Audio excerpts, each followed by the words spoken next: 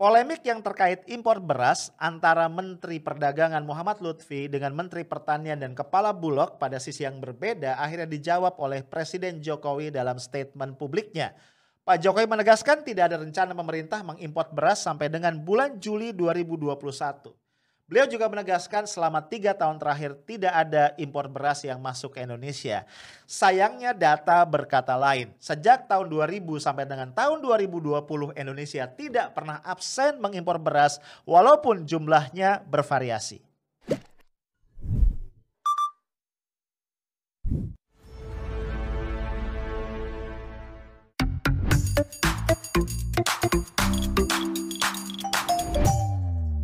Hai guys, walaupun weekend gue tetap kangen ketemu lu semua dan kita nongkrong lagi di Highlight ya, edisi hari Sabtu 27 Maret 2021. Tempat di mana kita biasa ngompol sersan yang ngomong politik seru tapi santuy. Dan hari ini kita akan ngomong tentang kontradiksi dalam ucapan para pejabat kita termasuk ucapan Presiden Joko Widodo. Presiden Jokowi memang dikenal selama ini tidak terlampau nyaman ketika berhubungan dengan pihak-pihak asing, apalagi ketika beliau harus berkomunikasi dalam bahasa Inggris. Kita tahu bahwa dalam masa periode pertama kepemimpinan beliau tidak pernah sekalipun Pak Jokowi hadir di sidang tahunan Majelis Umum PBB. Ya, 5 kali beliau diwakili oleh Pak Yusuf Kalla sebagai wakil presiden. Memang alasan resmi yang dikeluarkan oleh pihak istana adalah karena Pak Jokowi harus ada di Indonesia untuk mengawal beberapa proyek pembangunan yang dinilai sangat-sangat penting. Pak Jokowi baru hadir di sidang tahunan tersebut tahun lalu ya bro, tahun 2020 ketika sidang dilakukan secara virtual ya karena kita dilanda pandemi dan itu pun sambutan beliau atau pidato beliau tidak disampaikan secara langsung tapi di tapping dulu, direkam dan kemudian disiarkan pada jam yang sudah ditentukan sebelumnya. Publik juga pernah mencatat dalam sebuah kesempatan Pak Jokowi sedang melayani interview ya atau pertanyaan dari seorang wartawan. Kemudian Pak Jokowi mengatakan I want to test my minister dan mempersilahkan seorang menterinya untuk menjawab pertanyaan tersebut. What role do you see for the greater participation by civil society groups in both countries? Thank you.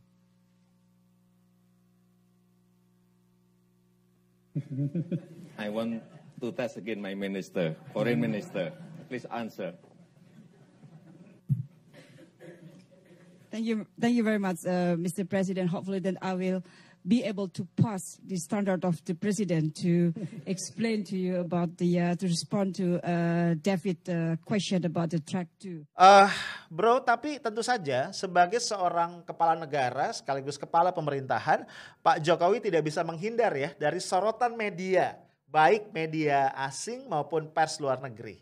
Misalnya baru-baru ini Pak Jokowi mengeluarkan sebuah statement yang sangat menghebohkan dunia internasional. Kita dengar dulu ya. Produk dalam negeri, gaungkan.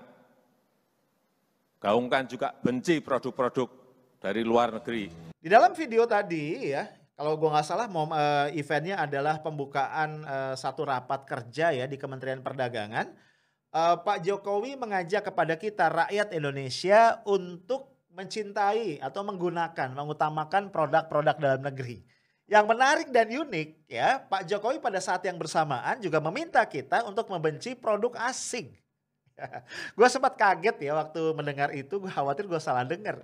Karena kalau kita flashback ke belakang ya gue cukup yakin belum pernah ada presiden sebelumnya yang membuat statement seperti itu. Membenci produk asing, literally membenci produk asing bro. Ya bahasanya nggak salah. Nah tentu saja ini kemudian mengundang tadi ya banyak respon dari luar negeri. Media-media asing mengangkat berita ini dengan angle-nya masing-masing. Yang pertama adalah Reuters ya, ini kantor berita yang berpusat di London, Inggris. Itu mengangkat berita dengan judul Indonesia plans to regulate e-commerce to stop predatory pricing. Dari Reuters. Kemudian ada lagi dari channel News Asia, CNA. Ini beritanya lebih tajam lagi judulnya ya. Indonesians should love local goods, hate foreign products, Presiden Jokowi.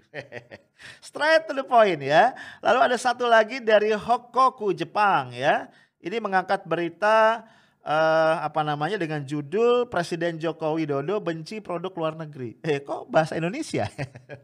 Mungkin diterjemahkan ya.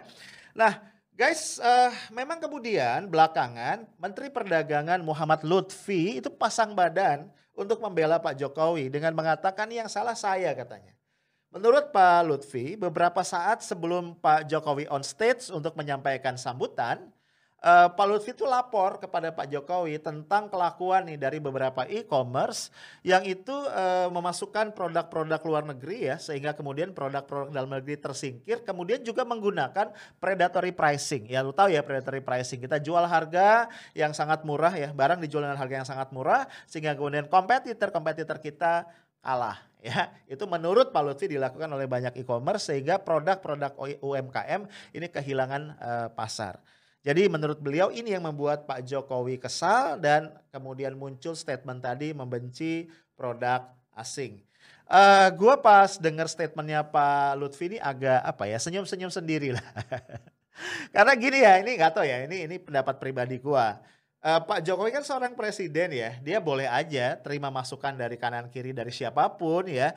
Tapi in the end ketika dia mengucapkan itu atau mengekspresikan itu, maka harusnya seluruhnya 100% adalah tanggung jawab beliau ya. Karena beliau yang mengerti apa yang beliau maksudkan dengan statement itu. Guys, gue punya satu catatan kaki yang menarik ya. Kan Pak Jokowi ini minta kita untuk membenci nih, rakyat untuk membenci produk-produk asing ya. Poin gue adalah ketika presiden segitunya minta kita untuk mengutamakan produk dalam negeri dan membenci produk asing tuh harusnya ya bayangan gue yang menjadi contoh pertama kali adalah orang-orang terdekat kan dengan presiden. Bener gak? Ya, nah ketika gue buka-buka, ini ada data menarik ya, mungkin tidak langsung berhubungan tapi menurut gue cukup menarik. Lu mungkin masih ingat ya Pak Edi Prabowo ya, mantan Menteri Kelautan dan Perikanan yang tertangkap OTT oleh KPK dalam kasus korupsi impor benih lobster atau benur ya. Kan lu tahu ya, beliau ini ditangkap OTT di Bandara Soekarno-Hatta ketika pulang dari perjalanan dinas ke Amerika ya. Nah, yang menarik adalah di dalam OTT itu kemudian KPK menemukan beberapa barang-barang mewah yang pastinya adalah produk luar negeri. Bukan cuma produk luar negeri, bro, itu harganya tuh gila-gilaan ya.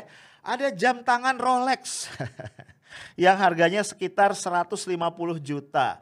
Lalu ada lagi jam tangan Jacob & Co. Ini sekitar 16 juta sampai 50 miliar. Buset tuh jamnya kalau hilang kita nangis kali ya. Kemudian ada lagi tas Louis Vuitton ya. Ini harganya berapa nih? Ini sekitar 52 juta, buset ya. Tas Hermes ini juga harganya bervariasi ya. Puluhan juta sampai miliaran. Ada tas Chanel. Wah ini sekitar 60,8 juta. Koper Tumi, namanya lucu ya. 19,5 juta, buset koper doang. Koper Louis Vuitton, ini Louis Vuitton berapa nih? 60 juta. Sepatu juga Louis Vuitton sekitar 16,7 juta. Gue kebayang ya kalau gue pakai sepatu Louis Vuitton gitu, terus gue sholat di masjid bisa nggak khusyuk ya. Ya gue cuma pengen ngasih contoh ya, ini ada satu ironi ya. Lupakan dulu kasus korupsinya. Poin gue adalah gue cukup yakin yang punya gaya hidup yang tadi ya, branded dari ujung kepala sampai ujung kaki, kayaknya bukan cuma Menteri Edi Prabowo ya.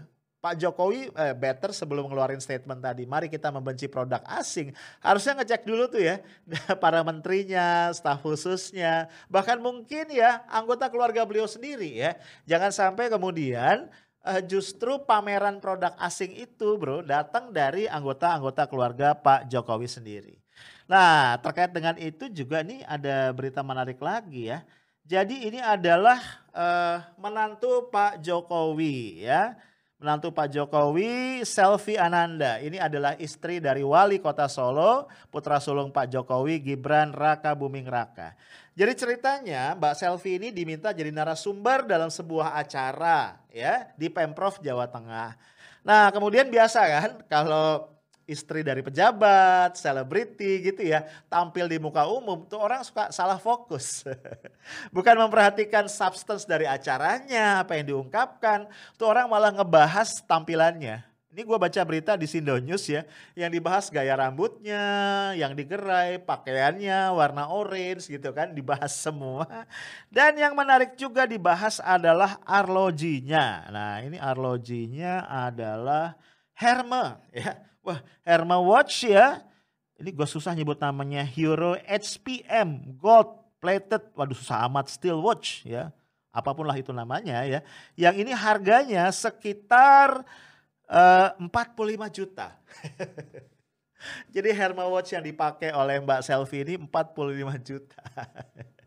Kebayang ya kalau Mbak Selfie-nya ke toilet umum gitu kan ya, di sebuah tempat lah gitu, terus dilepas, lupa, sedih. Lah bro, ini cuma gambaran satu ironi. Poin gue begini sebenarnya. Kenapa sering ya seruan-seruan dari para pemimpin kita itu ternyata tidak disambut dengan dengan kepercayaan, dengan trust oleh masyarakat. Apalagi sampai dilaksanakan dengan penuh kesungguhan. Karena seringkali bro, masyarakat itu ngelihat ada satu kontradiksi. Ya, ada satu kontradiksi antara apa yang diucapkan oleh si pemimpin dengan apa yang dilihat oleh masyarakat di dalam keseharian. Dan menurut gue ini agak bahaya ya bro. Ya karena tadi ya, trust masyarakat itu semakin lama semakin berkurang. Sampai sebuah titik ketika pemimpin bicara itu kemudian tidak lagi dianggap oleh masyarakat. Dianggap ya angin lalu aja. Ya mungkin dalam hati masyarakat mengatakan terserah lu deh mau ngomong apa aja gitu. Nah ini yang perlu diwaspadai ya oleh setiap pemimpin, oleh Pak Jokowi terutama. Karena Pak Jokowi adalah pemimpin tertinggi di Republik ini yang dia akan disorot oleh semua pihak. Ya termasuk oleh pers ya, dalam dan luar negeri. Nah guys, ada persoalan yang lebih serius ya sebenarnya. Ketika tadi Pak Jokowi dengan berapi-api mengatakan kita harus mengutamakan produk dalam negeri. Kita harus membenci produk asing. Bahkan kalau refer ya ke video tadi, Pak Jokowi juga dengan tegas misalnya kalau ada mall gitu ya. Itu produk-produk dalam negeri, produknya UMKM itu harus dikasih dikasih expose ya di tempat-tempat yang strategis. Dan produk-produk asing tadi kata Pak Jokowi itu pelan-pelan digeser ya. Mungkin ke pojok ya, ke belakang gitu ya. Sehingga tidak sestrategis tadi produk-produk dalam negeri, wabil khusus adalah produk UMKM. Nah bro, ada yang lebih serius nih ya. Kontradiksi yang menurut gua lebih menohok. Karena dalam waktu yang kurang lebih hampir bersamaan, justru pemerintah itu dikabarkan akan mengimpor 1 juta ton beras, ya. Dan ini kan miris ya. Apalagi kemudian import itu ya kalau jadi dilakukan itu akan dilaksanakan hampir bersamaan dengan panen raya. Ya lu bayangin ya, panen raya itu kan biasanya supply atau produksi beras petani itu melimpah sehingga harganya turun dan biasanya petani itu teriak-teriak ya karena mereka rugi. Ya lu bayangin aja pupuk mahal, pestisida mahal ya kan segala macam gitu. Sementara harga berasnya atau harga gabah dari petani ini sangat-sangat murah. Lah bro, ketika itu masuk nih beras impor. Bisa lu bayangin ya itu harga beras tuh bisa terjun bebas. Nah dalam situasi seperti ini orang akan mengontraskan tadi dengan statement Pak Jokowi tadi dan again orang akan melihat di situ kontradiksi. Apalagi kemudian ya ternyata instansi pemerintah seperti Bulog pun melakukan tanda kutip perlawanan ya. Pak Budi Waseso sejak awal sudah menolak impor beras tadi. Karena lu bayangin aja sejak tahun 2018 itu stok kita di Bulog itu numpuk ya. Jadi beras yang diimpor di tahun 2018 itu belum sepenuhnya bisa diserap oleh pasar. Banyak yang masih ada di gudang dan itu mulai rusak ya. Mulai mengalami penurunan kualitas. Jadi menurut Pak Buas kita nggak perlu impor. Dan Pak Buas yang menarik nih ya, secara berani mengaitkan dengan statement Pak Jokowi tadi. Dia mengatakan saya pegang betul itu statement Pak Jokowi. Kita benci produk asing. Lah halo ya, kan ini perlawanan dari dalam gitu ya. Sehingga memang kemudian kita menjadi bingung apa yang menyebabkan Menteri Perdagangan seolah berkeras untuk melakukan impor beras. Apalagi Menteri Pertanian juga senada dengan Bulog mengatakan kita surplus, ditambah lagi kepala daerah menyatakan hal yang sama. Kalau bicara kepala daerah kan mereka orang-orang yang berada di garda terdepan kan. Benar gak sih? Ya mereka tahu betul kondisi lapangan ya, produksi padinya seperti apa dan sebagainya. Nah bro, kemudian kan terjadi polemik dan kemudian ketika itu Pak Lutfi dengan tegas mengatakan bahwa dia yakin dengan kebijakan yang dia ambil dan seandainya itu merupakan kebijakan yang salah ya, dia siap untuk diberhentikan atau mundur. Ya, ini statement dari Pak Lutfi dalam sebuah kesempatan ya sebagai Menteri Perdagangan. Ya menurut gue ini menarik ya. Kenapa? Karena mundur ya, pejabat mundur karena ada kesalahan itu bukan tradisi Indonesia, enggak banget. Iya kan? Biasanya pejabat itu diberhentikan ya atau apa dipecat karena atau kena OTT KPK gitu. Ya kan biasanya begitu ya. Gue sih belum pernah ngelihat ada pejabat tuh mundur gitu, mengundurkan diri dengan sukarela atas kemauan sendiri karena dia merasa melakukan satu kesalahan, itu nggak ada. Kalau kita lihat di negara lain tuh banyak kejadian ya, gimana pejabat mengundurkan diri karena malu nih. Ada kebijakan dia yang ternyata merugikan masyarakat, apalagi masyarakat pemilih yang sudah memberikan amanah kepada orang yang bersangkutan. Jadi statement Pak Lutfi ini kalau serius sebenarnya layak diapresiasi. Nah bro, sehingga kita sekarang perlu ngeliat dulu ya, apakah kebijakan Pak Lutfi salah atau tidak. Tentunya bro, yang bisa membuat judgement apakah itu salah atau tidak adalah atasannya Pak Lutfi kan, yaitu Presiden Joko Widodo ya. Yuk kita cek dulu ya, ini ada satu statement dari Pak Jokowi yang dimuat di, kalau nggak salah di Instagramnya beliau juga ya. Kita lihat ya. Saya pastikan bahwa sampai bulan Juni 2021, tidak ada beras impor yang masuk ke negara kita Indonesia. Kita tahu sudah hampir 3 tahun ini kita tidak mengimpor beras. Dan saya tegaskan, memang ada MOU dengan Thailand dan Vietnam. Itu hanya untuk berjaga-jaga, mengingat situasi pandemi yang penuh dengan ketidakpastian. Saya tegaskan sekali lagi, berasnya belum masuk. Saya pastikan beras petani akan diserap oleh Bulog dan saya akan segera memerintahkan Menteri Keuangan agar membantu terkait anggarannya. Saya tahu kita memasuki masa panen dan harga beras di tingkat petani belum sesuai yang diharapkan. Oleh sebab itu, saya minta segera hentikan perdebatan yang berkaitan dengan impor beras. Ini justru bisa membuat harga jual gabah di tingkat petani turun atau anjlok. Nah bro, di sana Pak Jokowi tegas mengatakan ya bahwa setidaknya sampai bulan apa ya, itu sampai bulan Juli ya, tidak akan ada import beras. Ya, tidak akan ada import beras. Pak Jokowi mengatakan memang ada MOU dengan Thailand, dengan Vietnam, tapi ini sekedar untuk jaga-jaga kalau ada situasi yang di luar ekspektasi, misalnya petani gagal panen dan sebagainya, apalagi dalam situasi pandemi sekarang yang penuh dengan ketidakpastian. Ya, kalau ini kita bisa paham ya, jangan sampai nanti ketika kita butuh impor ternyata kita nggak punya suppliernya gitu ya. Kemudian Pak Jokowi juga dengan tegas mengatakan menginstruksikan Bulog untuk menyerap ya produksi dari petani dan akan memerintahkan kepada Menteri Keuangan untuk mengalokasikan anggarannya. Ini kebayang ya buat gua ketika dapat perintah atau instruksi Ibu Sri Mulyani kembali berkerut keningnya dan pusing. Ini gue cari utangan dari mana lagi kayak gitu ya. Lah bro, kalau kita simak statement Pak Jokowi tadi, kalau gue secara sederhana menyimpulkan Pak Jokowi membantah ya keputusan atau kebijakan dari Pak Menteri Perdagangan untuk melakukan impor. Nah, dengan kata lain ya, kalau kita terjemahkan, kita tafsirkan berarti kebijakan yang diambil oleh Pak Lutfi sebagai Menteri Perdagangan salah dong ya. Dan yang ngomong salah adalah siapa? Atasannya. So, kita lihat ya beberapa hari ke depan apakah Pak Menteri Perdagangan akan mengundurkan diri sesuai dengan statement dia. Atau apakah Pak Jokowi akan memberhentikan Pak Lutfi dan menggantinya dengan yang lain ya. Kita lihat aja. Ya kalau sampai terjadi Pak Lutfi ini mengundurkan diri akan jadi sejarah baru ya. Seperti gue bilang tadi. Nah guys, kembali ke statement Pak Jokowi tadi tentang import beras. Ada satu hal yang agak mengganggu gue sehingga akhirnya gue buka-buka data ya. Pak Jokowi dengan tegas mengatakan bahwa selama 3 tahun terakhir kurang lebih itu hampir tidak ada. Ya, bahkan tidak ada lah praktisnya import beras. Gue bertanya-tanya ya apa iya gitu. Ya, akhirnya gue coba cari-cari nih. Ini menarik ya bro. Ini ada dari situs Lokadata. Lo bisa buka ya, di situ data apapun kayaknya ada ya di sana ya. Ketika gua kasih kata kunci impor beras 2000 sampai 2019 ya, maksudnya tahun 2000 sampai tahun 2019 dalam ton, ini menarik banget bro ya.